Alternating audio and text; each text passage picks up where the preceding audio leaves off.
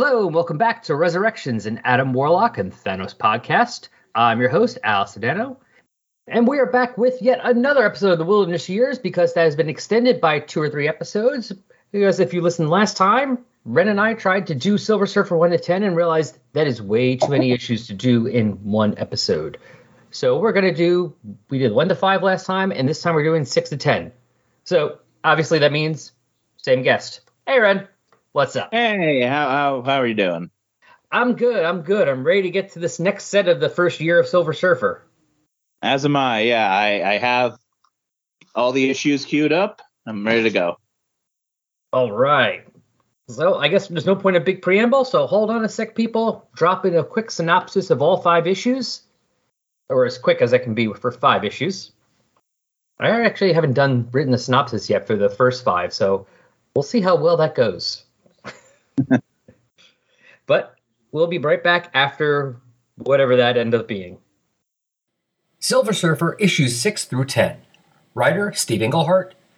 Pencils and colorist Marshall Rogers. Inker Joe Rubinstein. Letters Kim Brusniak and John Workman. Cover art by Marshall Rogers, Joe Rubinstein, Terry Austin, and Walt Simonson. Editor Michael Higgins. Cover dated December 1987 to April 1988. On sale date early September to early December 1987. And yes, that's only 4 months, but according to Mike's Amazing World, both issues 6 and 7 came out in September. Issue 6 on September 8th and issue 7 on September 15th. Maybe that's a misprint, we'll see.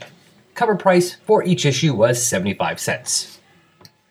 You can find these issues reprinted in Marvel Comics Sonderheft number 38, a German reprint, Nova number 125 to 129, a 1988 French reprint, Marvel Hit Comic number 1 to 3, a 1989 German reprint, Silver Surfer issue number 6 to 10, a 1990 Italian reprint, Essential Silver Surfer Volume 2 from 2007, Silver Surfer Epic Collection Volume 3 from 2015, and Marvel Digital Comics Unlimited and other digital comic sites.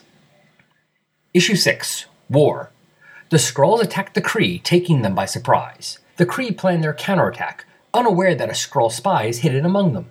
The Silver Surfer and Mantis learn from the Obliterator that the Elders plan to kill Galactus and thus the universe. When a new universe is reborn, they will be the lone survivors and the newest versions of Galactus. The Silver Surfer and Mantis rush to Earth to stop them, but the Surfer is forced to abandon this plan when Shalla-Bal asks him to protect Zen-La. Issue 7, Triangle. The Silver Surfer rushes back to Zen-La to protect his home planet from the invading Kree. Meanwhile, Mantis heads to Earth to find out that the Elders plan to use the Soul Gems to kill Galactus. The Elders find out Mantis is spying on them and capture her. The Surfer travels to Kree-Lar to insist that the Supreme Intelligence leave Zen-La and Earth out of the new Kree-Skrull War. The Supreme Intelligence is displeased by the Surfer's threats and uses his Soul Gem to render the Surfer lifeless. Issue 8, Soul, Sweet Soul. The Silver Surfer is trapped in the mind of the Supreme Intelligence. However, no matter how hard he tries to assimilate the Surfer fights back. Eventually, the Surfer realizes he can still control his surfboard. He uses it to free himself from the Supreme Intelligence's mind, taking the Mind Gem and causing the Intelligence to lose his mind in the process. Meanwhile, Shalla-Bal tries to contact Mantis, but instead draws the attention of the Gardener. Issue 9, Doomsday. The Elders of the Universe hold Mantis and Shalla-Bal hostage until the Silver Surfer brings them the remaining Soul Gem. The Surfer agrees to their bargain, but is forced into action when the Grandmaster sends the 2 women hurtling through space trapped in a ball of energy. He's able to free them from the trap, but this act initiates an explosion from which the Surfer is only able to save Shalla-Bal. The Surfer returns to the Elders for revenge, but instead helps Nova save Galactus from their lethal weapon by exploding a sun and creating a black hole. Galactus saves them from the black hole and promises his own revenge against the Elders. Issue 10, Space is Eternity. Galactus consumes the remaining Elders of the Universe in revenge and asks Nova and the Silver Surfer to find the final Elder for him, the Contemplator. Before the 2 leave on their mission, they secretly watch Galactus meet with Eternity. Meanwhile, Nenora becomes a Kree Supreme Leader and starts to kill off people who know her secret, that she really is a Skrull spy. Jeff and Rick present Unpacking the Power of Power Pack, where we journey through each issue of the most underrated Marvel series of the 80s while drinking beer. analyzing awesome and amazing adolescent adventures, and absorbing alcohol. We got kids with powers, we got villains with attitude. We got superhero guests, like all of them from the Marvel Universe. We have thematically appropriate beer reviews. We have good jokes and bad song parodies. One stop for all your Power Pack pod-pleasing procurements. And we got alliteration. Find Unpacking the Power of Power Pack wherever fine podcasts are played. Costumes on. And we're back. All right, Silver Surfer number 6, Seeds of War. So we got the cover. I think we changed the letterer here, so it's Bruzinek. Oh yeah, Bruzinek. Bruzinek, yeah. So it's not John Workman anymore. So Yep. not as many like cool like special effects, but you know, It was a good way to start the series, though. it is, yeah. And we got this cover here with the Silver Surfer and Mantis overlaid over the Supreme Intelligence, and then we got a couple of the big Kree and Skrull leaders, their heads floating all around on the cover. Don't see too many floating head covers anymore. Yeah, that's what I've noticed. Like there used to be common, like there's that iconic John Romita cover of Spider-Man and all of his supporting cast, like their heads. Oh, is that the Death of Gwen Stacy one, I think? That might be it, yeah. Yeah, it's like one of these people will die. Yeah. So, yeah, and it used to be like very common. Like I used to see it all the time, and now, yeah, there isn't a lot. In fact, I used one of those covers. Like I used some of the heads in a drawing class I had a couple weeks ago. Like I drew the Vision and Black Panther, their heads, and then the drawing teacher was like, "Oh, are those wrestlers?" I don't know if that was just the way I drew them, or just that he didn't know what there were. But yeah. Basically, this issue we get into that Kree Skrull war more, and we're seeing all the Kree and the Skrull try, all their commands trying to figure out how to fight each other, and the fact that the Skrulls seem to be knowing what the Kree are planning. And in fact, we're hearing some stuff about how one of the pink skin Kree is actually now part of the Council as well as part of the Supreme Intelligence, and most of the blue skin Kree are not very happy about that. Yeah, like even like the Kree Supreme Intelligence literally goes like, "You profess the fallacy that I, as the son of the greatest Kree military minds of all time, have somehow impure because some of those minds previously inhabited pink flesh." It's self-evident. Yeah. What's evident is I want you where I can keep an eye on you, where no one can. Understand me? Blues are the original Kree stock. Understand me? Just goes to show, no matter the race, at least as far as humans concerned, there's always going to be. Yeah. Although at least their hatred of the Skrulls overrides their hatred of each other. Yeah. I don't know whether that's a good thing or a bad thing. I don't know. They have a common enemy. Yeah, because that's the next thing he says. I understand that Skrulls are worse than any Kree. And will suffice. It's like, fine, enough. That works, you idiot. It's like, I'm the most intelligent thing you've created. And since you think we're the greatest thing in the universe, I am the most intelligent thing in the universe as far as we're concerned. But you still won't believe me on this. Oh, for the day. Oh, I miss these days when comics were not political at all. There was nothing political you could take out of it. Nothing. Yeah. Nothing. Yeah. Certainly. Yeah. But then we head back to the Surfer and Mantis with the Obliterator. The Obliterator, yeah. The last issue, the Obliterator attacked them, but the Surfer and Mantis were able to defeat him, and he kind of noted like he can't die, or he doesn't have the capacity to die. Yeah, because the Grandmaster made some kind of deal with death, won a game, and so now none of the Elders can die. And since he's trapped on that planet now with no weapons and it's uninhabited, he can't kill anything. He has no purpose, so he's sad. He's a sad psycho killer. Which is basically all he is. He's a cosmic serial killer. Yeah. Because we get his origin. Sort of an version of like the Big Bang, and then. Yeah, I like how egotistical he is, that his origin starts with the creation of the universe. Yeah. It's the funniest thing, especially like him going into, the matter spiraled, became the energy became matter, it cooled off, and then stars were formed, and then galaxies. Like just going into this deep detail about it. And the surface sitting there looking at his watch, going, come on, wrap it up. But yeah, apparently he is. What? A planet where like all of them have that chin, like they all have similar looking faces like that. Their heads are weird like that. It's actually kind of funny. I mean, because he's supposed to be from one of the earliest planets that developed life. And the funny thing is, I'm just thinking about it now. He kind of looks like a not fully formed. Like if you saw him in real life, he would look like somebody that's like, it's like you're not done cooking. Yeah, it's like a doll or like a. Yeah, it's like the face. It's like it's more blank than filled in his face, and it almost is like we were like a beta test in the universe. They created a few things to see how it went, and didn't go very well. It's like, okay, let's create some things that are a little better, maybe. Yeah. But apparently, he was there, and he was really into hunting and killing, and it never left him. And in fact, he might be one of the earliest mutants.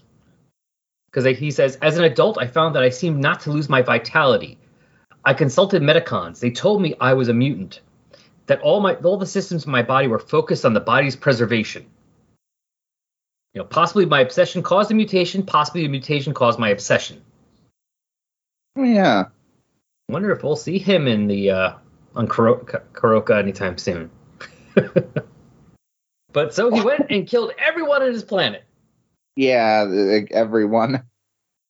It's interesting, like he's dressed like Rambo with this one panel, and he even has like the guns.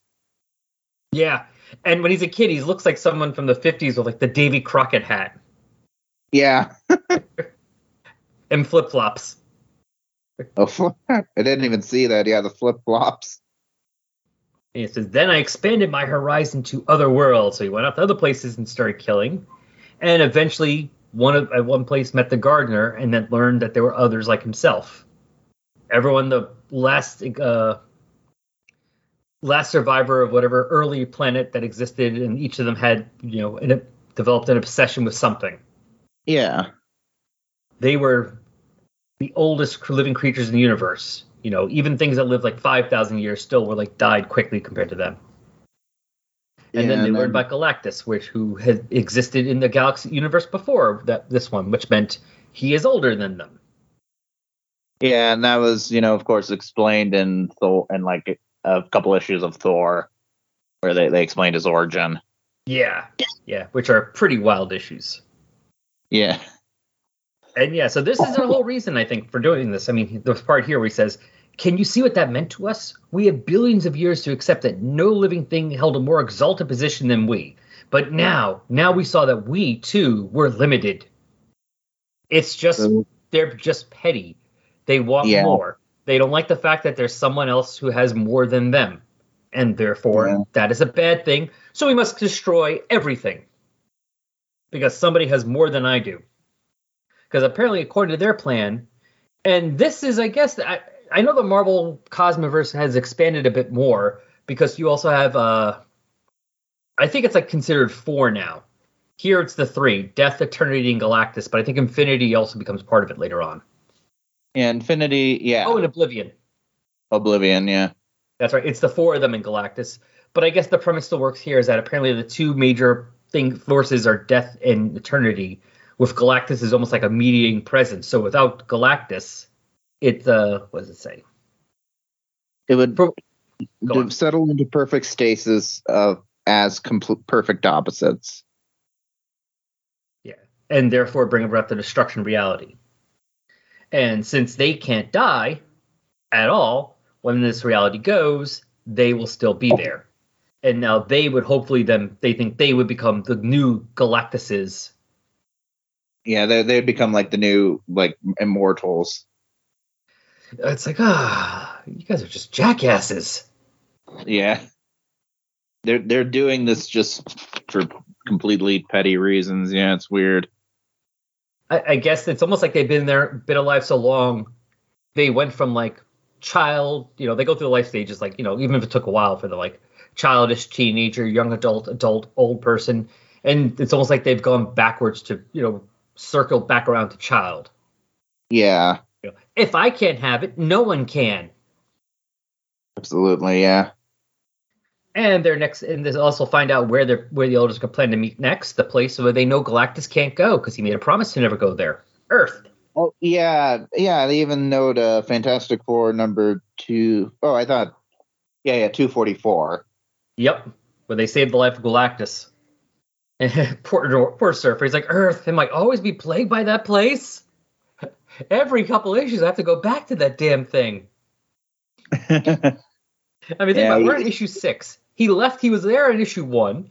He went back around issue 3, between like issues 3 and 4, and now he has to go back. It's issue 6, and he's like, I have to go back. And he just like broke the barrier in like the very first issue to leave, so he has to constantly go back. He's like, oh boy. Every time I think I'm out, they pull me back in. So yeah, the Surfer and Mantis leave, and then the Obliterator looks sad. He's just left there. Good. I mean, he's kind of comical looking, but I mean, like I said, he's a, he's a serial killer. Yeah. Basically. He's a murderer. He just likes to kill people. I'm fine with him being sad. I wish he was sadder. So we go back to the Skrulls and the Kree, and the Skrulls have a trap set. The Kree have a trap set for the Skrulls, and the Skrulls have managed to completely miss it. Almost left it on purpose. So now the Supreme Intelligence needs to figure out what is going on. He's checking all of his 3 generals: Fedor, Muscat, Nonora, and Nullet, who's like his little. It's almost like a pet. It's like a helper monkey. Trained to like take care of the stuff for him. Like the Space Ghost, he used to have a monkey like that. Exactly. Or Gleek from the Super Friends. Yeah. And it turns out that they do have the Skrulls do have a spy there. We just don't know who it is yet. But back to Mantis and Silver Surfer as they're flying through space. Silver Surfer's still in his I don't care about things, and Mantis is like, tell me more. It's like, you like me, deal with it. And apparently he does, because I'm guessing stuff happens here. Yeah. The way that page is done with them kissing and then they're flying through the asteroids. Yeah, and they're upside down. Yeah. I mean, I'm wondering if is that the cosmic version of like, watching an old movie and seeing like the people kiss and then like a train goes through a tunnel? Yeah. Thinking maybe, yeah. But back to the Supreme Intelligence. It's a pretty small panel too compared to like the one at the side where the Silver Surfer is yelling. I'm thinking it's because they want to hide the fact what's happening. We're trying to imply it. We don't want to show it exactly. Which is, it's fair. Yeah. But then we head back to Supreme Intelligence, and he has decided, I still have no hard evidence, so I'm going to kill Nullet. Because I can't. His premise is I don't have enough evidence to see anything. So perhaps it's because the evidence has gone missing, and Nullet's the only one who, actually has access to my information banks and could actually change things if he was a Skrull. So he fries him. So poor little monkey thing gets killed. I mean, he's just scratching his ear before he gets killed. I don't like that. And it turns out it's Nonora. Yes, she is a Skrull. And in fact, now she is put in charge of the fleets. Oh, sorry. No, sorry. The other way. Nonora is there to now work directly with the Supreme Intelligence. Her fleets are under someone else's command, but now she is the person right next to the Supreme Intelligence, which is probably worse for the Kree. And meanwhile, bound in space, Shalabal sends a message to the Surfer that apparently the Kree is coming toward them to attack. Yeah, and then as we saw on, I guess, year 3, like, he vowed to protect Zenlaw from after he came back. Yeah, even though he left, he still is, if you have a problem, I will be here. So he is going to drop Mantis off in a world with vegetation so she can head to Earth herself while he will go back to Zenlaw. And next, War on Earth, War on Zenlaw, War on Kreelar. It's a good blurb, for the next issue, helps get you excited. Exactly. All right, so let's move on to number 7. Triangle. Yep, so we got the cover with the Surfer. He has the power cosmic, and then Mantis is sitting on a tree. Yeah, one of the more symbolic cover than what actually happens. But close enough. Yeah. But we get him dealing with some Kree that are hanging around outside of Zenlaw, blowing up a couple. Just blows up the ship, just flies right through it. Yeah.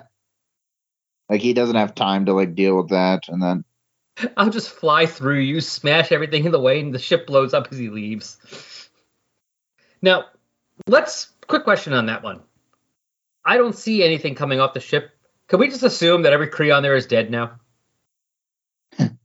Probably, yeah, especially if they're, if the ship is destroyed, and then, their bodies just fly out into space, yeah, probably. Okay. Just checking on these things, because sometimes, it comes up whether some of these characters kill or not. It's like, no, I think a lot of them do kill, actually. Especially when they get to more of these war issues. Yeah, the Surfer, I don't think has a strict rule about killing. I mean, I remember he did kind of kill Quasimodo all the way back in Fantastic Four. Or I'm misremembering that issue. Anyway. I'm trying to remember. I know he did deal with Quasimodo, but I don't remember. Possibly. I don't remember. But maybe that's it. I mean, I guess there's a difference between killing up one being and just destroying a ship and flying right through, going by. Yeah. It's a little different.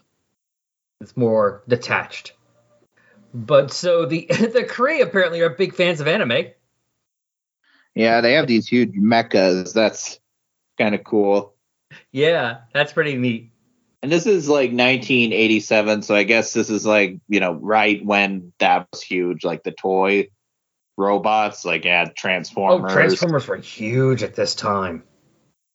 Yeah, and even Marvel, they were publishing Transformers, so probably a lot of tie-ins between the two. Yeah, Transformers were pretty big. Voltron wasn't as big anymore, but Voltron had been big for up until a year or two before, at least.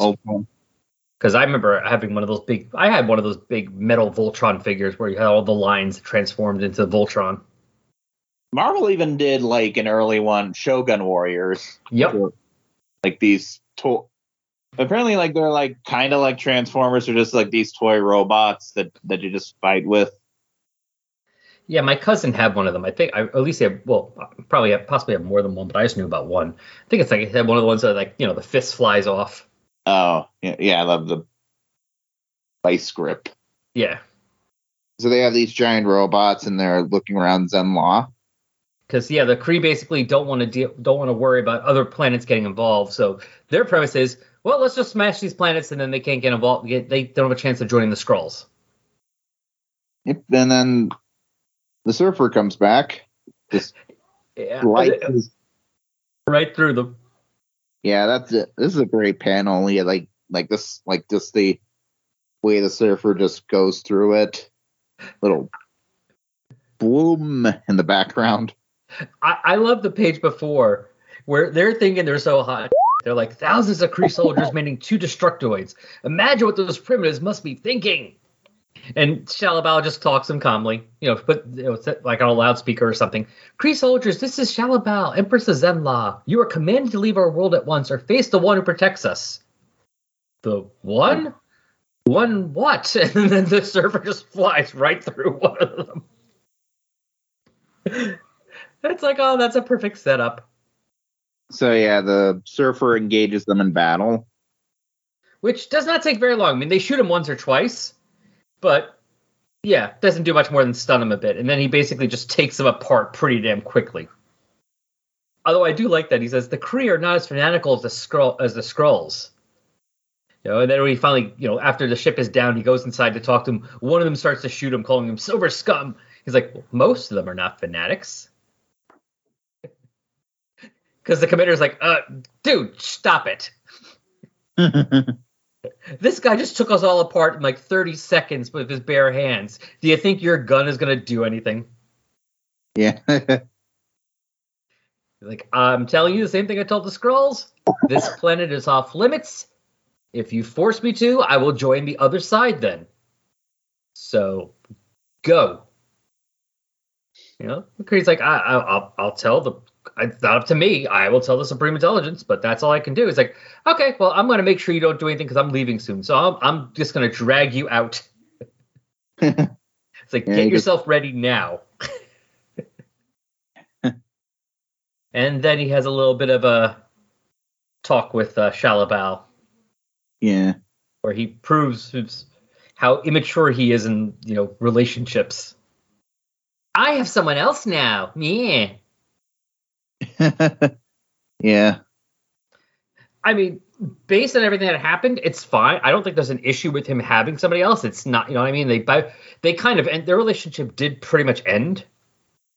Yeah, she openly said she didn't want to have a relationship, and then the surfer got mad, and then now this happens. So he's rubbing it in her face. Absolutely, yeah. So catty and bitter, he's a child. Yeah, he's very childish. Yeah, he's very much in a teenager stage right now. Yeah, which is weird because he's supposed to be very he's hundreds of years old at least. Yeah. But I wonder if after working for Galactus and the fact that I forget if it comes up if it came up already before, or if it's just something that comes up later, that a lot of his memories were kind of wiped a bit to make him more able to, sacrifice planets. Yeah, that was a big thing. So it's almost like when he left Earth, when he came to Earth in issue Fantastic Four 48 to 50 and rebelled, that's almost kind of like a rebirth. Yeah, it triggered a memory for him. So he's very much like a child on Earth learning about things, and now he's left home for the first time. Now he's allowed to go out. Now he can actually go out into the universe, or out into, he's living away from home for the first time, learning how to do things on his own. Yeah, exactly. I do like her reaction, though. I didn't turn to Mantis in reaction to anything you did. Mantis? Some bug woman? I mean, she gets a little petty about it, too, but it's, he's kind of, pressing the button, so it's understood. And speaking of Mantis, she has come out of a tree on Earth. She always has this intro text, I noticed, Mantis, at the very top. Yeah. Are her clothes part of her, or because it looks like they're growing as she's moving? When she first comes out, she's naked, and then we see a belt around her. And the last panel of this first page she's on, it's half her outfit's there. Maybe it's a coloring thing. Maybe the colorer put that in. I mean, I don't know, but it looks like it's not just coloring. It could have been color. It looks like the lines are drawn. Yeah, I see the lines. So, it's like Mystique. You always have to wonder, are those clothes or is that you? It's definitely in a compromising position, the way that she's hunched down like that. Yeah. Although to be fair, it's kind of not trying to make good bad for anything, but it's kind of indicative of times they'll do that plenty then, but it's also not so drawn for a focus. Yeah. She's bent over, we see her from behind, crawling up the tree, but it's just the anatomy is just there. It's not, there's no special attention to her ass, basically, in the drawing, at least as far as I'm telling. Yeah, yeah. It's mostly just a normal view, just a regular view. Yeah, it's not a sexualized version of look at her ass. Yeah. Which I could assume they might have done that intentionally. If they wanted to, they could have, because I mean, that first panel when she comes out, it's very provocatively drawn. Sort of tasteful, like the way Rogers kind of draws it, though. Yeah, everything's covered up just enough to know that she's coming. I mean, it makes sense the way she's coming out. She's not going to have clothes, especially if it grows on her. But anyway, so she's. Sorry, go on. Before we move on, there's an ad on the other side for a Marvel tryout book. Oh yeah, I remember that book came out. So it's just like So it's like how to draw comics the Marvel way, like something like that. Yeah, it was a little different. Yeah, it came out. It actually had like instructions of what to do and like it was a larger size. It was almost like treasury sized, from what I remember seeing. Where like you could actually practice, or they even had a contest for people to send in, like their tryouts of writing or drawing or inking, whatever. Oh, you could even put out a coupon. Yep. In fact, somebody got a job through that. Oh, really? Mark Bagley. That's how he started. Oh, that's kind of cool. So, I think whatever they spent to do that was worth it for them. It's very worth it, yeah. Because we got Mark Bagley out of that. Yeah, Mark Bagley, and he's been working in Marvel for he's working now, he did some early stuff, or shortly a year or two after this. But I mean, he was drawing New Warriors when that came out in 1990. He was the initial artist in issue 1. Yeah. So within 3 years, he had a series. I never had one. I would like to get one. Just not like I'm gonna. Well, for one thing, it's too late to send anything in. But I would just love to have one, just to actually see what it looked like. Look at it, check it out. Yeah, it looks intriguing, especially it's a art board, printed on full size heavyweight Marvel art board. So it must be it's 11 to 17. So that's pretty big. Yeah, because obviously they're gonna have you trying out writing or drawing. I mean, writing is different, but if you're gonna try out penciling or inking, they got to make sure give you the regulation. But Mantis, back to the story. Mantis has shown up near where the elders are meeting on Earth. All hanging out in the forest. Yeah, they say Ego, the living planet, didn't work out, so they had to find another place. And we also see one or two new ones, I think, or at least one or two ones are mentioned, because I mean, we saw the Possessor and Traitor last time, but now we have the Astronomer. Yeah. Oh, sorry, Astrologer. Yeah, the Astrologer, and then who's the other one? Well, the Possessor is the one with the staff. Oh, Possessor. Yeah, okay. And then the Traitor is the little blue guy with the orange hair. Oh. He looks like he doesn't belong here. No, he doesn't. He looks his style looks very different from the other ones. So the runner, he's just relaxing in the hot spring. Yeah, I like that bit. Everyone else is standing there, but the runner's the one who's like, "Oh, this is nice. This is cool. I like this part." he's just he's dunking his head in. It's very cool. So their meeting is to talk about their plan to kill Galactus, and everybody, here's the reason why we're doing these issues for this show. Gardner says the trick, of course, is destroying Galactus, but we are very close to accomplishing it with the limitless power of the 6 soul gems, like the one I wear upon my brow. There's why. This is where the soul gems were last before we get to Infinity Gauntlet. So this is actually the soul gem. If this is the only one, because all 5 others were destroyed in during the battle, but when Adam Warlock died and then defeated Thanos. Yeah, so this is obviously the one that he was wearing. But it turns out that they are not gone. Here we go. They were hurled through hyperspace at the exact instant of the fit, because because Thanos had all 5 of those gems in a big synthetic gem, which is the one he was using to destroy stars. Yeah. And when that was destroyed, everyone thought they were destroyed too, but they actually were sent into hyperspace. The only gem left was the Adam Warlock soul gem, which was put on his grave, and that's the one that Gardner took, which we saw when we covered Hulk 248 in whichever early part of this Wilderness years. Although, is the Hulk miscolored there too? Because in Marvel Unlimited, Hulk is miscolored as having Caucasian skin. In the print version I have, he's green. He looks fine, so I guess. Yeah. That might be an error on the device. Yeah, it's something I'm unlimited because I've read this more than once, this issue more than once, and it always catches me. It's like, that is just so weird looking. The thing is now what they need to do is get they need to get all 5 of those gems. And it turned out the collector already had one.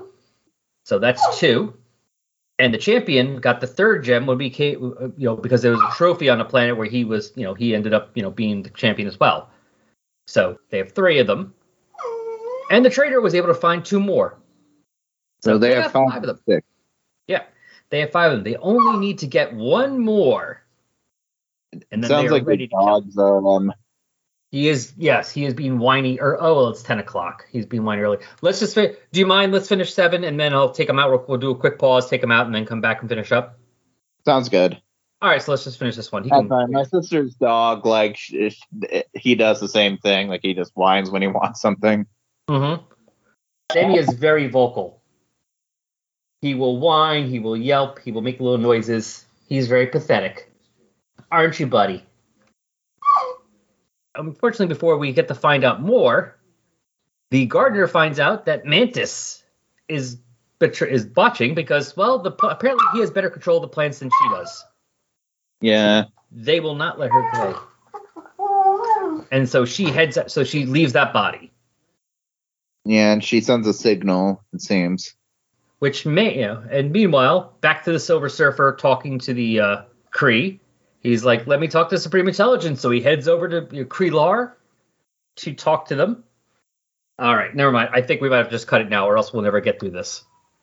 That's fine. Go ahead, Al. Just when you thought it was safe to hear a podcast promo.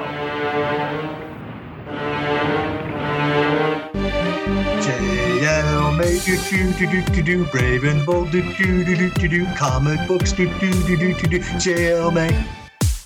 JL May do brave and the bold do comic books do JL May. JL May do brave and the bold do comic books do JL May.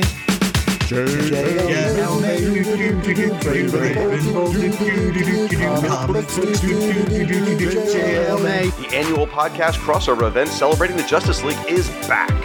And we're covering the 2007 Brave and the Bold series that started with Mark Waid and George freaking Perez and ended with J. Michael Straczynski. Throughout the month of May, participating podcasts will release special episodes on issues in the run. It all kicks off in the Overlooked Dark Knight podcast. Follow the event on social media using the hashtag JLMay2023. Coming this May. JL May do brave and the bold do comic books do Mephisto. Hey! That it? Is that what you want? Things I do for this show.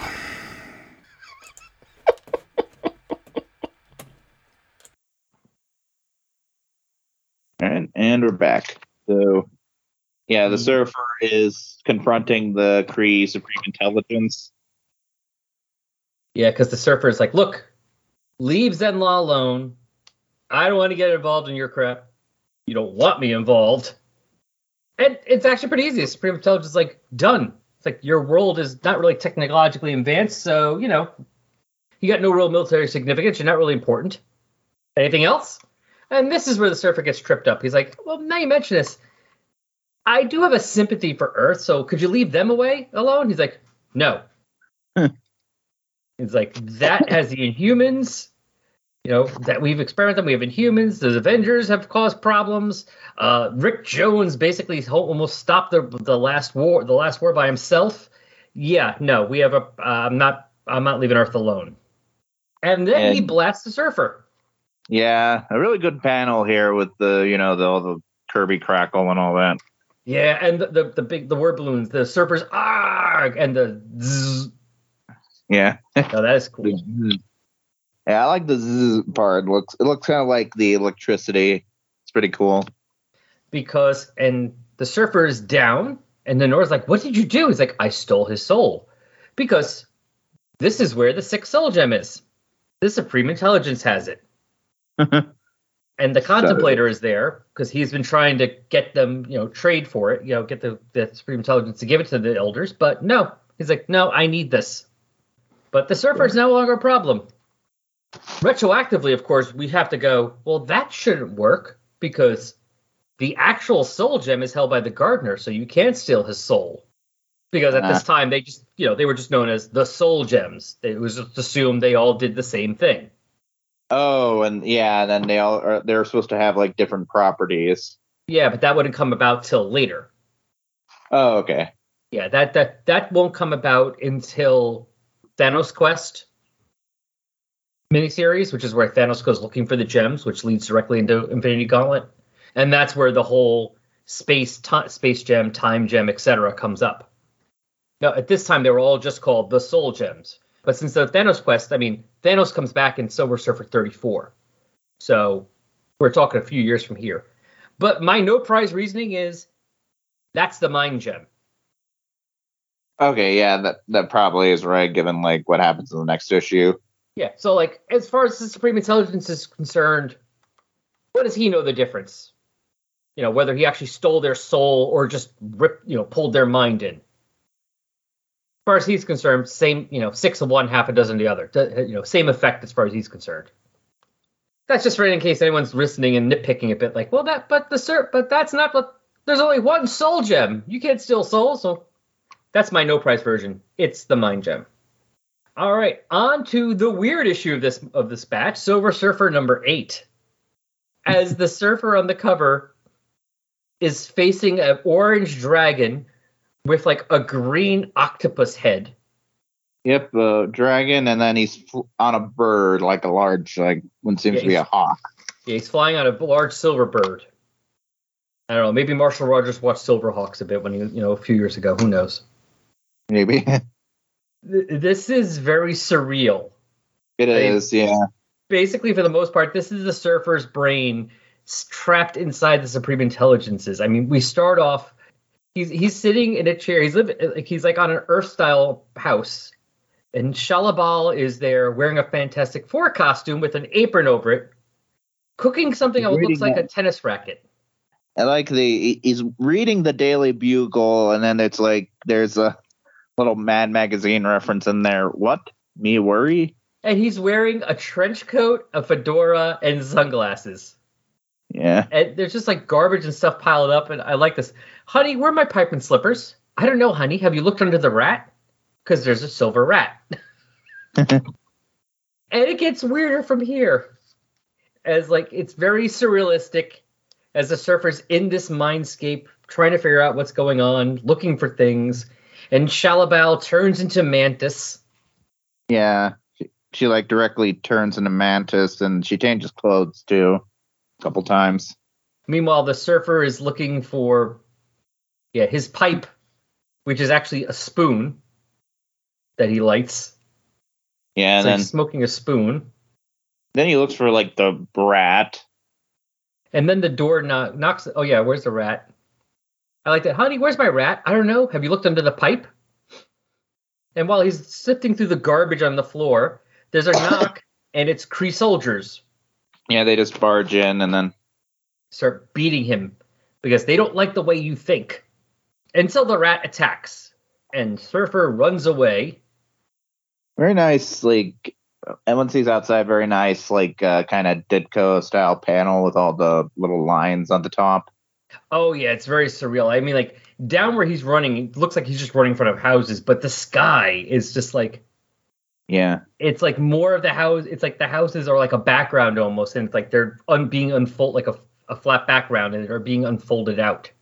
And they go out, and it's like infinity, almost like this whole Mobius strip of like that whole, like you said, that whole Ditko thing. Like whenever you're doing alternate dimension, it's always like just these weird pathways to walk on. And we get some little inserts of the Nora, talking, communicating with the Skrulls, giving them her information. And then back to the good stuff, which is the Surfer walking through a desert now. And there's a silver coyote, I guess. Yep. Who's talking to him. Reminds me of that episode of The Simpsons where Homer eats that think it was like a really spicy chili, and then he had like an hallucination. Oh, okay, I kind of remember that. Yeah. Yeah. So and then he meets like a talking coyote who was played by Johnny Cash. I do like that. You talked. You listened. What happened to Shalabal? I mean Mantis. No, I mean Shalamantis. Shaman? I guess he's trying to find the ship name in case people just ship Shalabal Mantis. So I guess that would be the official name, Shaman. I mean, you might get confused for an Alpha Flight fan. But yeah, he's listening to the Silver Coyote tells him to listen to the plants. And the plants say Mantis has been captured by the elders on Earth. And then he meets the Contemplator. Yeah, or the psychic image of him, because he doesn't look as complete as the others, as they do. Yeah, he's like an illusion. And we find out that one of the reasons that the Supreme Intelligence won't give them the Soul Gem is because the Soul Gem holds the minds within together. And will eventually assimilate the Silver Surfer's mind too. He needs the Soul Gem because he has now Pink Kree minds in there as well. And he knows that all those years of hatred will be a problem for the blue minds that are absorbed in him. So he needs the Soul Gem, which makes more sense that it might be the Mind Gem. Keep everything under control. So all the pinky, or like all the Kree inside of him apparently try to attack. But the plants are helping him, as well as his Silver Coyote. Yeah. Even gives him a ride on his back. And meanwhile, Shalabal has heard in the last issue, she briefly heard a plant. She briefly thought she heard a plant say, but cyclically say Mantis. Yeah. So she's trying to commune with Mantis to see what's going on. Yeah, she's having mixed feelings though. She's saying I don't even like her, but she does send a signal with Mantis on it. Because she's a bit more adult about it than he is. I guess she's had to be. If she's had to become the ruler of the planet and actually, as far as we could tell, be a beneficial ruler, not tyrant, then she had to grow up a bit. Yeah. And plus, she didn't have the whole Galactus thing happening to her, so her emotions were not stunted. Absolutely, yeah. She's not thrilled about everything that's happened. She even says, the name of Mantis, the woman who took Norn from me. But that is only what I'd like to believe, that she took him from me. In fact, I drove him away with my responsibilities towards our people. She's a bit more of a self-understanding than he does right now. Yeah, she has a more priorities straight. Yeah, and she understands. She's like, I have this priority, so I kind of told him that. So, did she steal him or did I push him away? Is it more since I pushed him away, she was there for him? I might not be her biggest fan, but it's not like, she did this thing to me, took him. Back in the Silver's Mindscape, he now has a hawk because the thing keeps changing from a rat to a dog to a hawk. Yep. And then they're attacked by that dragon octopus mixture that we saw on the cover, which is really cool looking. Yeah, it's a very good design. And the thing keeps telling them, you are not alone. You are not alone. Whether it's a rat or the dog or the bird. There's a neat image here where he's standing on the bird as if it were a surfboard. It's just. Oh, the first time he jumps on it? Yeah. Yeah, that is cool. And I like how, because it's a different, this Mindscape thing. So they play around with the panels a bit. On that page, there's 3 panels, but only 2 of them have borders. The other one is just the white background of the page with them in the bottom corner of it flying. Yeah. And even the top panel, the borders are very squiggly. It looks kind of like a stamp. Yeah. So Rogers is having a little bit of fun with the design on this issue. He has a little bit more looseness to work with. And then the cool thing is you can still follow it. Yeah. Even though he's having some fun with it, it's not like you're looking at this going, I don't know what to read next. We don't need arrows to tell us where to go. Which, when I was younger, I thought that was kind of a cool thing. But the older I get, the more I'm like, that kind of implies they're not really telling the story very well. If you don't know where to go next. If you're a comic, however they design it, you should still have some idea of how to read it. Absolutely, what comes next? That's just basic. That's the basic storytelling. Yeah, absolutely. While the Surfer's being attacked by the Supreme Intelligence, the Kree scientists are experimenting on the board, and then the board decides to take off on its own. Then just heads directly to the Surfer. Yep, right into the Supreme Intelligence. And to me, my bird. Because he realizes, I am not alone. I have my board, which is as one with me.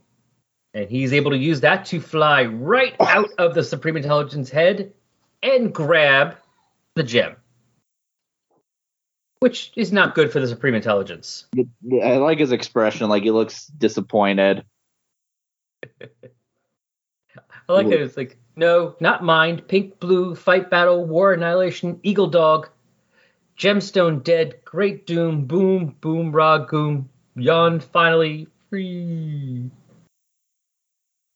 So, not good for Supreme Intelligence. And also not good for the Kree. And meanwhile, because remember, like we said, Mantis has been captured by the Elders. Yep. So Shalabal's message has been answered by the Gardener. Yeah. One of the few times the Gardener's actually kind of threatening. Especially like with how imposing he looks on the panel. Yeah, I mean he's usually not the threatening one. I mean, let's face it, if you have to deal with any of the Elders, it's like, okay, could it be the Gardener? He's kind of chill. Yeah, and also like it's just not an intimidating like name. Although he does put it in a way here, it's like so your message has been answered, plant woman, but not by the weed I plucked. You and Mantis are both weeds to the Elder who mastered plants 5 billion years ago, the Gardener. All right, people, almost there. But that might be my favorite out of these five, because that's just so weird and trippy. Yeah. Plus, I just love those first few pages with him in the house. It's like, did you look under the rat? Oh yes, under the rat. Yeah, I really like Marshall Rogers did like a great job with the way like he depicted this world. Oh yeah. All right, on to 9, where we have a variation of the floating heads. We have 6 of the Elders but they're inside the soul gems. So that's kind of cool. That's like a way of doing that. And they're surrounding Galactus, who looks like he's in pain. And on the outside looking in, we got the Surfer and Nova. As, we start off with the Elders meeting again, and the Contemplator telling them what happened, that the Surfer basically has the 6th gem now. But they have Shalabal and Mantis. And also the fact that we find out that, the Kree are in trouble now because their leader is gone, basically dead. Yeah. And there is no plan of succession because I guess they figured probably, nothing could happen to the great Supreme Intelligence. Yeah, like that was like they were supposed to follow his exact commands, and now that it's dead. And so apparently the Contemplator tells him the Supreme Intelligence's chief and coordinator, Nenora, has assumed control of the Empire, which the Possessor finds hilarious. Because out of all the Elders, he's the one that knows she's a Skrull. Yeah, so... Because the weird thing is, with his name, he's about knowledge. He says, I've lived 5.5 billion years solely possessed knowledge. Like, okay, I get that. I guess that's how you say it's Possessor. But you say Possessor, I'm thinking he, likes to possess people or something. Yeah, I think a better word would be, I don't know, intellectual or maybe, scholar. Like scholar would be because all of them end with a R, runner, contemplator, obliterator.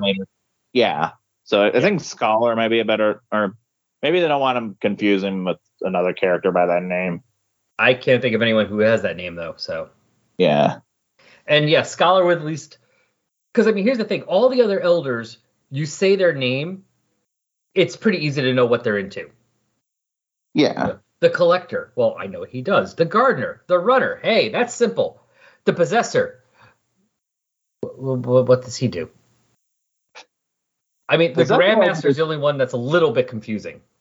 But compared to... it sounds too much like a Collector. It just sounds like they kind of mean the same thing. Or yeah, it sounds like he either possesses people or he wants to have things like the Collector. Yeah, it makes it... But Oh, well, I guess what we got to do, go back to the 80s and tell them to rename them. I don't know. Yeah, all right. So the Surfer knows, and he is contacted by the Gardener. It's basically like, this is where we are. Oh, bring the gem because we have Mantis and Shalabal. So if you don't want them dead, bring us the gem. And he gets there, and again, both Shalabal and Mantis have more maturity than him. They're both like, yeah, these jerks want to kill everything in the universe. Yeah, don't give it to them. We don't want to die, but this trade-off is not worth it. We're all going to die anyway if they destroy the universe. So what's the point? But the Surfer, of course, is like, nope. Here's your gem. And of course, the Grandmaster cheats and throws that into his son. The ball, like the little energy ball they're stuck in. But he's able to get there in time, and can only save one. So unfortunately for Mantis, it's Shalabal. And so Surfer is pissed. Now I need to look up about what time, because I know Mantis shows up in West Coast Avengers for a while, and I'm wondering if this is the point where she shows up. Maybe. Because, I mean, we're not going to see her for a while here, but she ain't dead, people. And meanwhile, we got Nova flying around because the Elders have used the gem's power to basically send a fake signal to Galactus, making him think it's Nova saying, I found the planet, when it's not. Oh, yeah, that's it. It's not, yeah, they made a fake flare that looks exactly like the one she would send out to Galactus. Yeah, that's what, okay, yeah, that's what okay. Galactus is not pleased. He goes, arrogant, to divert the course of my natural cadence. These are the Elders, Nova, the oldest beings in the universe. Only I, born in the previous universe, have achieved a greater age. You know, he kind of knows what's going on. Yeah, because they're ready. They're all hopped up, ready to kill him. It's like, you're as old as you ever be, alien. And they have their gems all set up. And basically what they're doing is sucking the energy out of Galactus and sending it to these other planets. So they're basically starving him. And I'm wondering now, as this thing's happening, is this... I mean, I know obviously they didn't plan it. But this kind of works well as like a hint of what's to come. As Nova's trying to help him, he's like, useless, Herald. I knew what the gems were, but in all the millennia, only Thanos ever gathered them, and he knew. So it almost works as like a little hint towards the Infinity Gauntlet stuff. Yeah, sort of, especially like the way they're used and like their power. If they could like attack being like Galactus. Yeah, he's just lucky they don't really know how to use them. Because they're using them as like a power source, basically, when they could actually just wipe him off like that with the gems. But it's working. They're killing him. And then the Silver Surfer shows back up. Basically using his silver skin to block the beam and kind of reflecting it. As he tells, the Nova, I'll protect your Galactus. You have to destroy these planets. And we get a little bit of perspective here, like change. I mean, this is the one thing that Surfer has an advantage of, having been and spent so long in space and doing this kind of stuff. Because Nova's like, I can't get near them. She's like, are you still so new to space? Destroy the sun. The sun holds the planets. You destroy that sun, those planets are gone. Presumably, like, she just adds a bunch of mass to the star and then it becomes a black hole. It's sucking everything in. The Elders, the gems, the Surfer, Nova. And we get some really cool designs and colors here. It's like everything's being pulled in down the drain. Yeah, it's a really good depiction here. Like all the colors, and especially like the last page where like the Surfer and like all the energy's coming out of Galactus. Yeah, because basically doing that kicked everything back into Galactus, and he's now full again.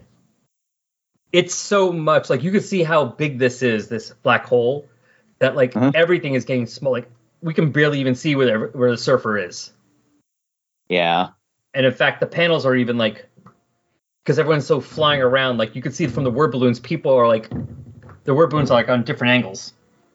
Reminds me of when I was in college, I did actually see, it was part of a class, we did actually see what happens when you go into a black hole, and it had lines just like that, like one of the last pages.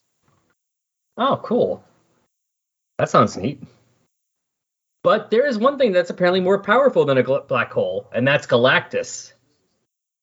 And he's able to catch some of them, including the Surfer and Nova. Yeah, he just puts them in like a giant net. Yeah, he goes fishing. And now, Nats, now we shall have a reckoning. But yeah, I'm looking up, by the way. So the same month as this was West Coast Avengers 30. I'm trying to see on the covers if I can see Mantis. I don't exactly see her, but I know Englehart was writing it, so there's a pretty good chance that Mantis is there. Probably. Oh, on my copy, there's an ad for Marvel Masterworks. So it's like Spider-Man, the Fantastic Four, and the Uncanny X-Men. Yeah, this would be about the time they started doing them. Yeah. I did have 4 of them back then. I don't know how I got them because I could not afford them myself. It must have been a gift or present, maybe a present or something. But I had. Oh, sorry. What did you say? No. Did they sell them in like bookstores, or like would they sell them in like the newsstands? Oh, they definitely weren't sold at newsstands because they were hardcovers. They would be either comic stores or maybe bookstores. Oh, okay. I do have at least one, like the older Masterworks. It's like the Amazing Spider-Man. Is it the first 10 issues? Because I had that one too. No, it isn't. It's like the 10 issues after that. Okay, yeah. I had the one with the Spider-Man one. I had the one with Avengers 1 to 10, and I had the first 2 X-Men. So issues 1 to 21 of X-Men. I also have Fantastic Four. I only got that one because it had that Michael Cho cover, so like one of the newer ones. Yeah, that would obviously be a newer one, yeah, because these ones just had, or at least the ones I had, just had like the masterwork design, and then it had like one of the cover images from like those issues. And in fact, with my parents having moved recently and found stuff, there was some stuff that they had that was mine. I didn't realize it was in their basement. I have at least one of my X-Men ones back. Oh, that's cool. That's awesome. I mean, the cover, not the hardcover itself, but the slipcase cover, I guess, is ripped to shreds. It's because I was like 11, 12.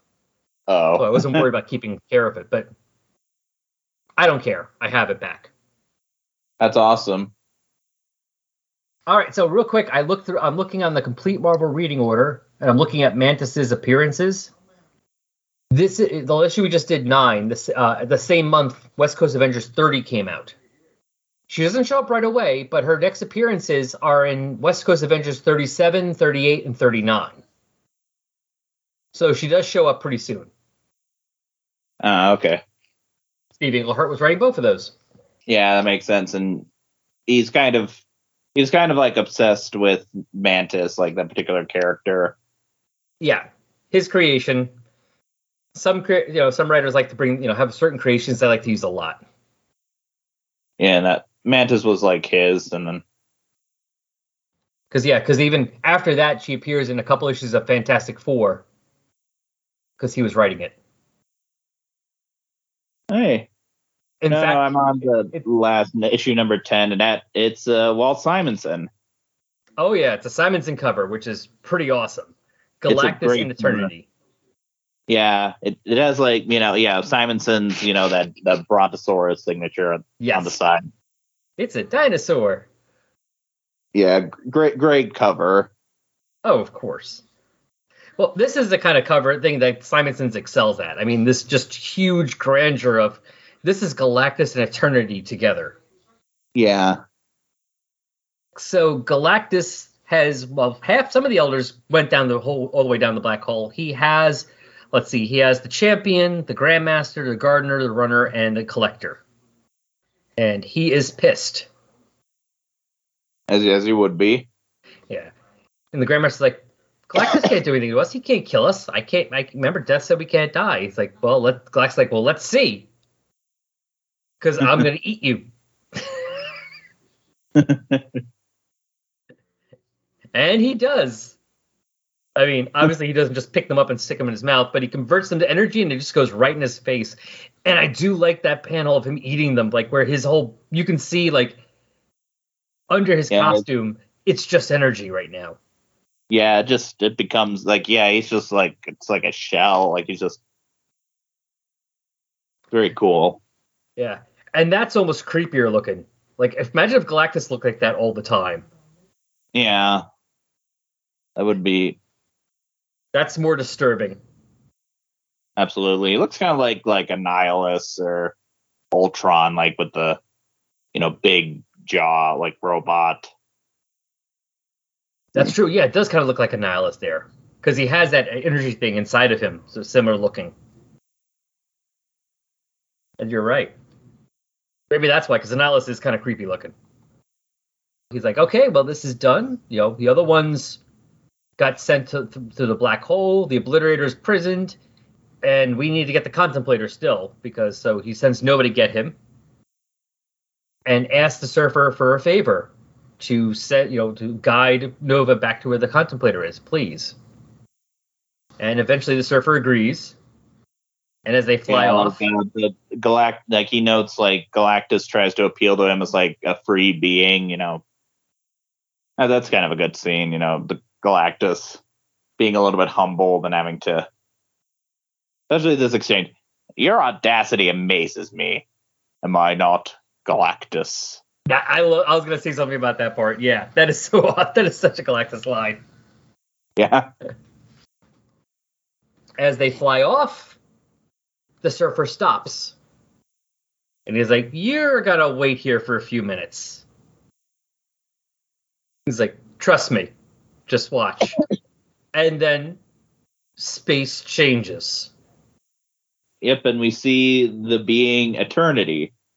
Yeah, and it's pretty cool how, like, you all of a sudden, like, all the stars and planets and everything in that area just kind of, like, condenses together and forms Eternity. And so it's just Galactus meeting Eternity in this white background because Eternity has all that stuff is in him. Yep. And Galactus doesn't even look like Galactus anymore. He just looks like a being of pure light. Yeah, that's a cool, like, touch. Like, he just, because he's outside the bounds of, like, space, like, he just looks like, An energy pure energy.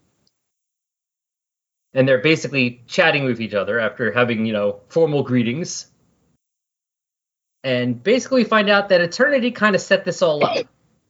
He knew that the Elders, I keep saying Eternals, he knew what the Elders wanted to do.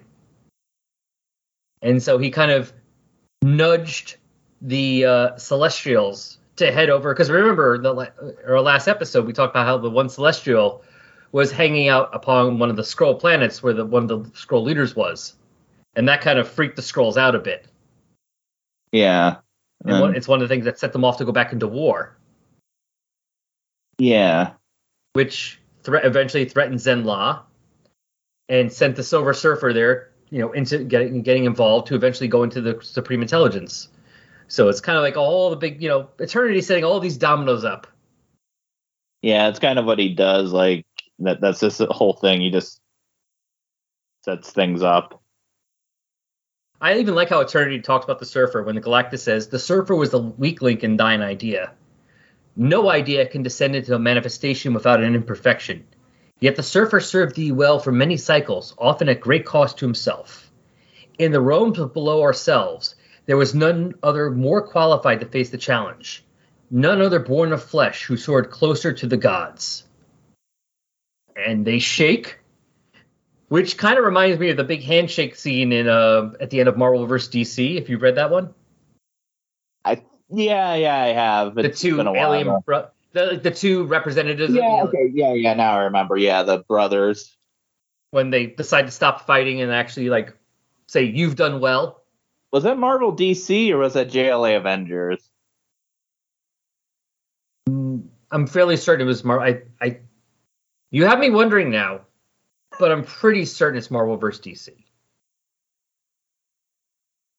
Because, the image from JLA... Because, yes, I'm pretty sure, because here's the thing I remember. JLA Avengers, I remember it was like Kismet and Eternity, I think it was, like, making out. Yeah, okay, yeah. Now I remember. Yeah, that was Kismet and Eternity. But I remember from the other one, the thing I'm thinking of is them shaking, saying, "You've done well, brother."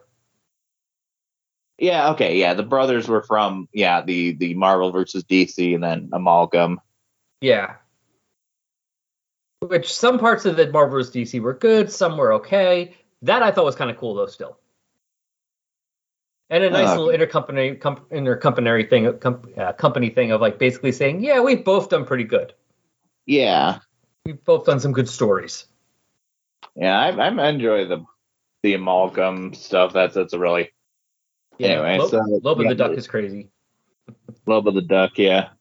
I tried to find on Wednesday, I tried to find Spider-Boy team up at my local comic shop. Couldn't find it, but then again, like at the comic shop, there's like 1,000 comics with Spider in them, so maybe it was there and I just didn't see it. Yeah, and yeah. If it has the word Spider, it's gonna be hard to find. Yeah, it's like if it has the word bat in front of it. You know, it's like good luck. Just go swimming through it and see what you find. Yeah. But they shake, and then things are back to normal, and Nova's just like, what? And he laments like he lost Mantis in the course of this. Yeah, he's a little depressed. Oh, everything he did, he still lost Mantis. And we kind of it's almost like the end of a season. Yeah.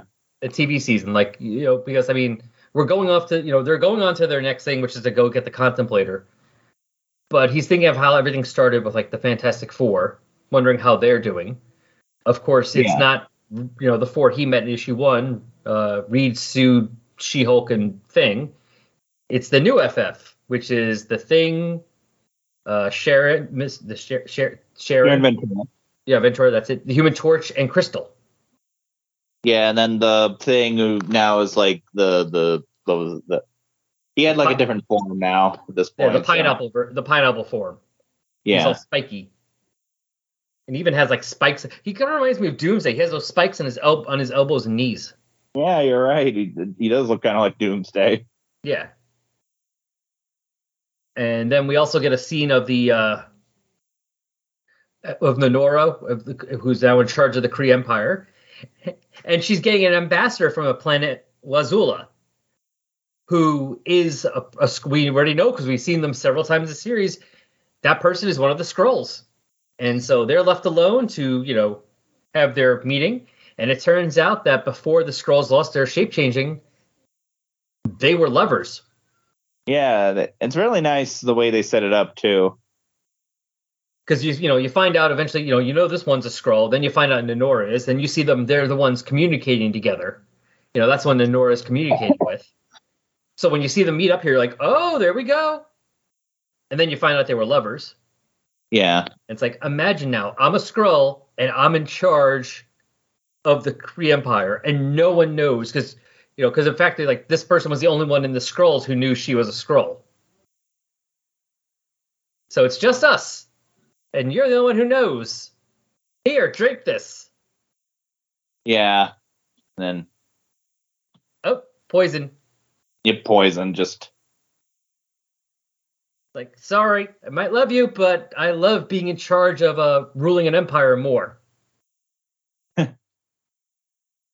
The question is to see, even though Nenora's a Skrull, will that matter? Yeah, it's setting up like an interesting plot thread here. Yeah, where it looks like the war might continue, even though it's a Skrull in charge, because why should I be subservient to one of these warlords when I can rule the whole Kree Empire? Yeah. And we end with Galactus with a little bit of indigestion. I mean, come on, he's even rubbing his tummy. Even rubbing it, like he's like, those elders are difficult to absorb, but I have all of eternity. And then we can see out in space, we can actually, as he's floating away from there, we can see there's a section of space that like the stars are going away. It's all blackness. And inside we get this cool full page spread of a giant skull. Yeah. Death saying, "Dost thou, O disruptor, death is not one ever to be ignored. Kind of reminds me of, like, I think there's a Starland panel that looks kind of like this. Can't remember from where, though. I cannot remember from where, but when you say that, yeah, you're sparking a memory. That sounds similar to me. So, more stuff to come. Hopefully we'll get to that next time. Yep. It's feedback time again, and this time we are doing feedback for episode 173, Generic Monster Voice, Wilderness Years Part 14 with guest Ren Chandler. And on Facebook, the post about the episode got likes and shares from Magazines of Monsters, Joe Sedano, Clinton Robinson, Jesse Starcher, Derek William Crabb, Gene Hendricks, Bill Bear, Paul Spataro, Ruth Sutherland, and Aaron Headmoss. On Twitter, we got likes and retweets from Justice Trek, Ghost Spider Groupies, Comics Over Time Podcast, Viet Win, Capes and Lunatics Podcast Network, Alan Sharp, Doc Strange, Jason Snick Venable, Dano_Cosmic, Anti-Wife Equation, Truth, Justice, and Hope, Howard the Mario, Hoskins Mode trademark, Secret Wars and Beyond Podcast, Comics in the Golden Age, Bill Ferrand, Joseph Birch, Maria Paz Anizuko, and Chris Leiden. And on Tumblr, yes, Tumblr, thank you Tumblr people. The post about the episode was liked by You Shall Be Newt, Bethanelany-blog, Wolf in the Freezer, and EVP blog. Now, if you want to hear more from me, you can hear me pretty much every week on the LEGION PODcast. You can find that show on the Legion of Substitute Podcasters feed, link in the show notes. And on that show, we talk about the late 80s, early 90s DC sci-fi comic Legion. That is the acronym Legion, not Legion of Superheroes. And in fact, we are actually talking about the second follow-up series, Rebels, from 2009. So we're not even in the 80s or 90s anymore. Why I said late 80s, 90s, I'm just used to it. And the most recent episode that came out this past Friday is part of this year's JLMA podcast crossover. So yes, if you don't know about it, and you would have heard, well, rewind this episode because there was a JLMA promo right before. So it tells you everything you need to know. That episode is part of it, and the next episode of this show will also be part of JLMA with guest Tim Price. Ooh. Don't worry, Ren will be back in an episode or two after that to do more Silver Surfer. All right, you have comments. You have comments about the upcoming JLMA crossover. You have comments about these Silver Surfer issues. Whatever. Send me an email, resurrectionspodcast@yahoo.com. Or if you just want to hear your name mentioned when I tell you everyone else's name that liked and shared the episode, go right ahead. On Facebook, just look for our Facebook group. Just type in Adam Warlock or Thanos, will pop up.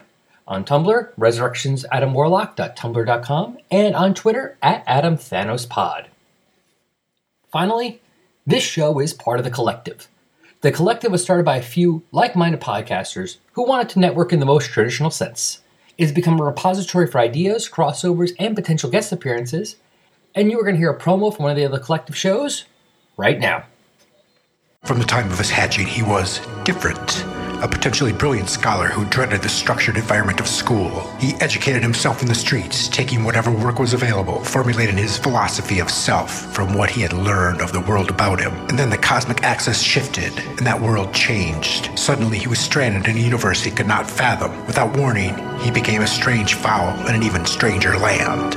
Welcome to the one, and for some reason only, podcast about Marvel Comics' greatest talking duck, Howard the Duck, trapped in a world he never made. Hosted by myself, Noel, who's loved Howard since he was a kid. And me, Russell, who's not new to comics, but is new to Howard. We go through a couple issues from Howard's Marvel comic book history with some creator backgrounds, storied histories, and the weird world of 1970s comic books to today's.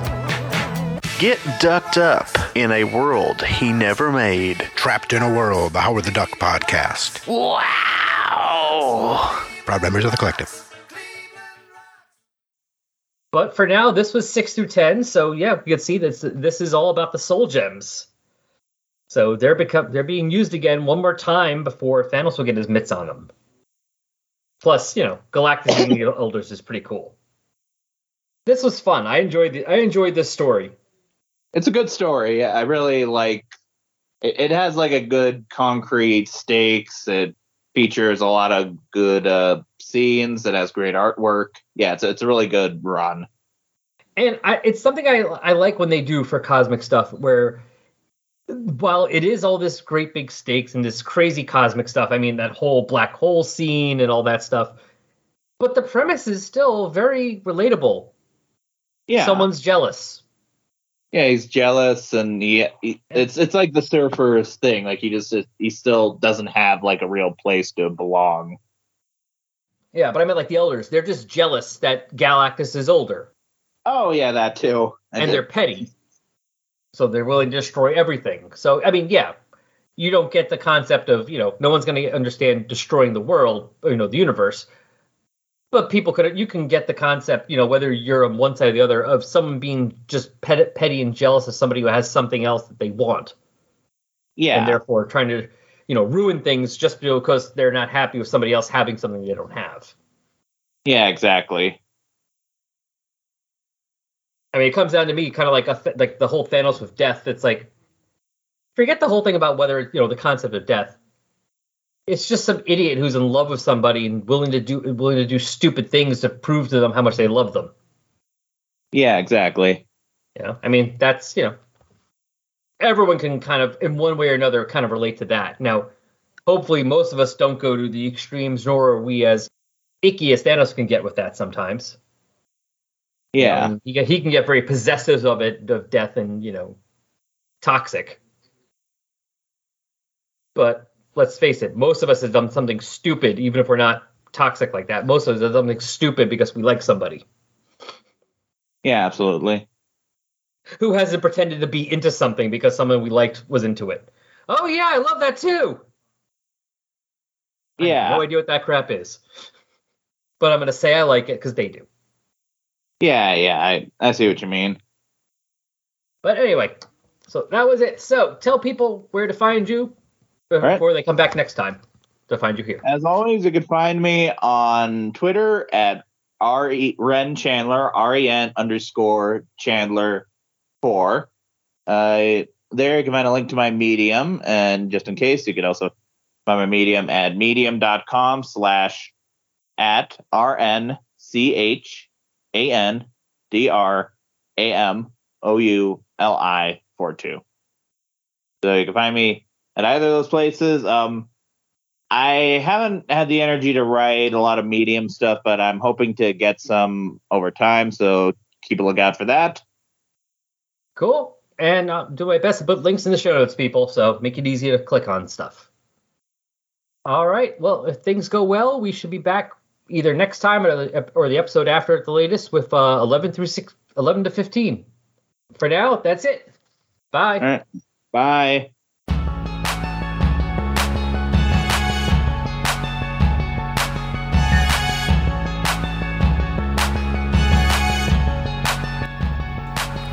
Resurrections, an Adam Warlock and Thanos podcast, is a fan-made production, and no copyright infringement is intended or happening or even understood.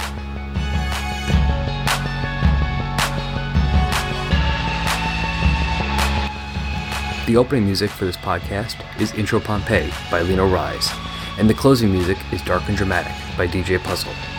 Both are licensed by the Creative Commons license. You can find Lino Rise at free-intro-music.com and DJ Puzzle at peaceloveproductions.com. Links to both can be found on the Tumblr page.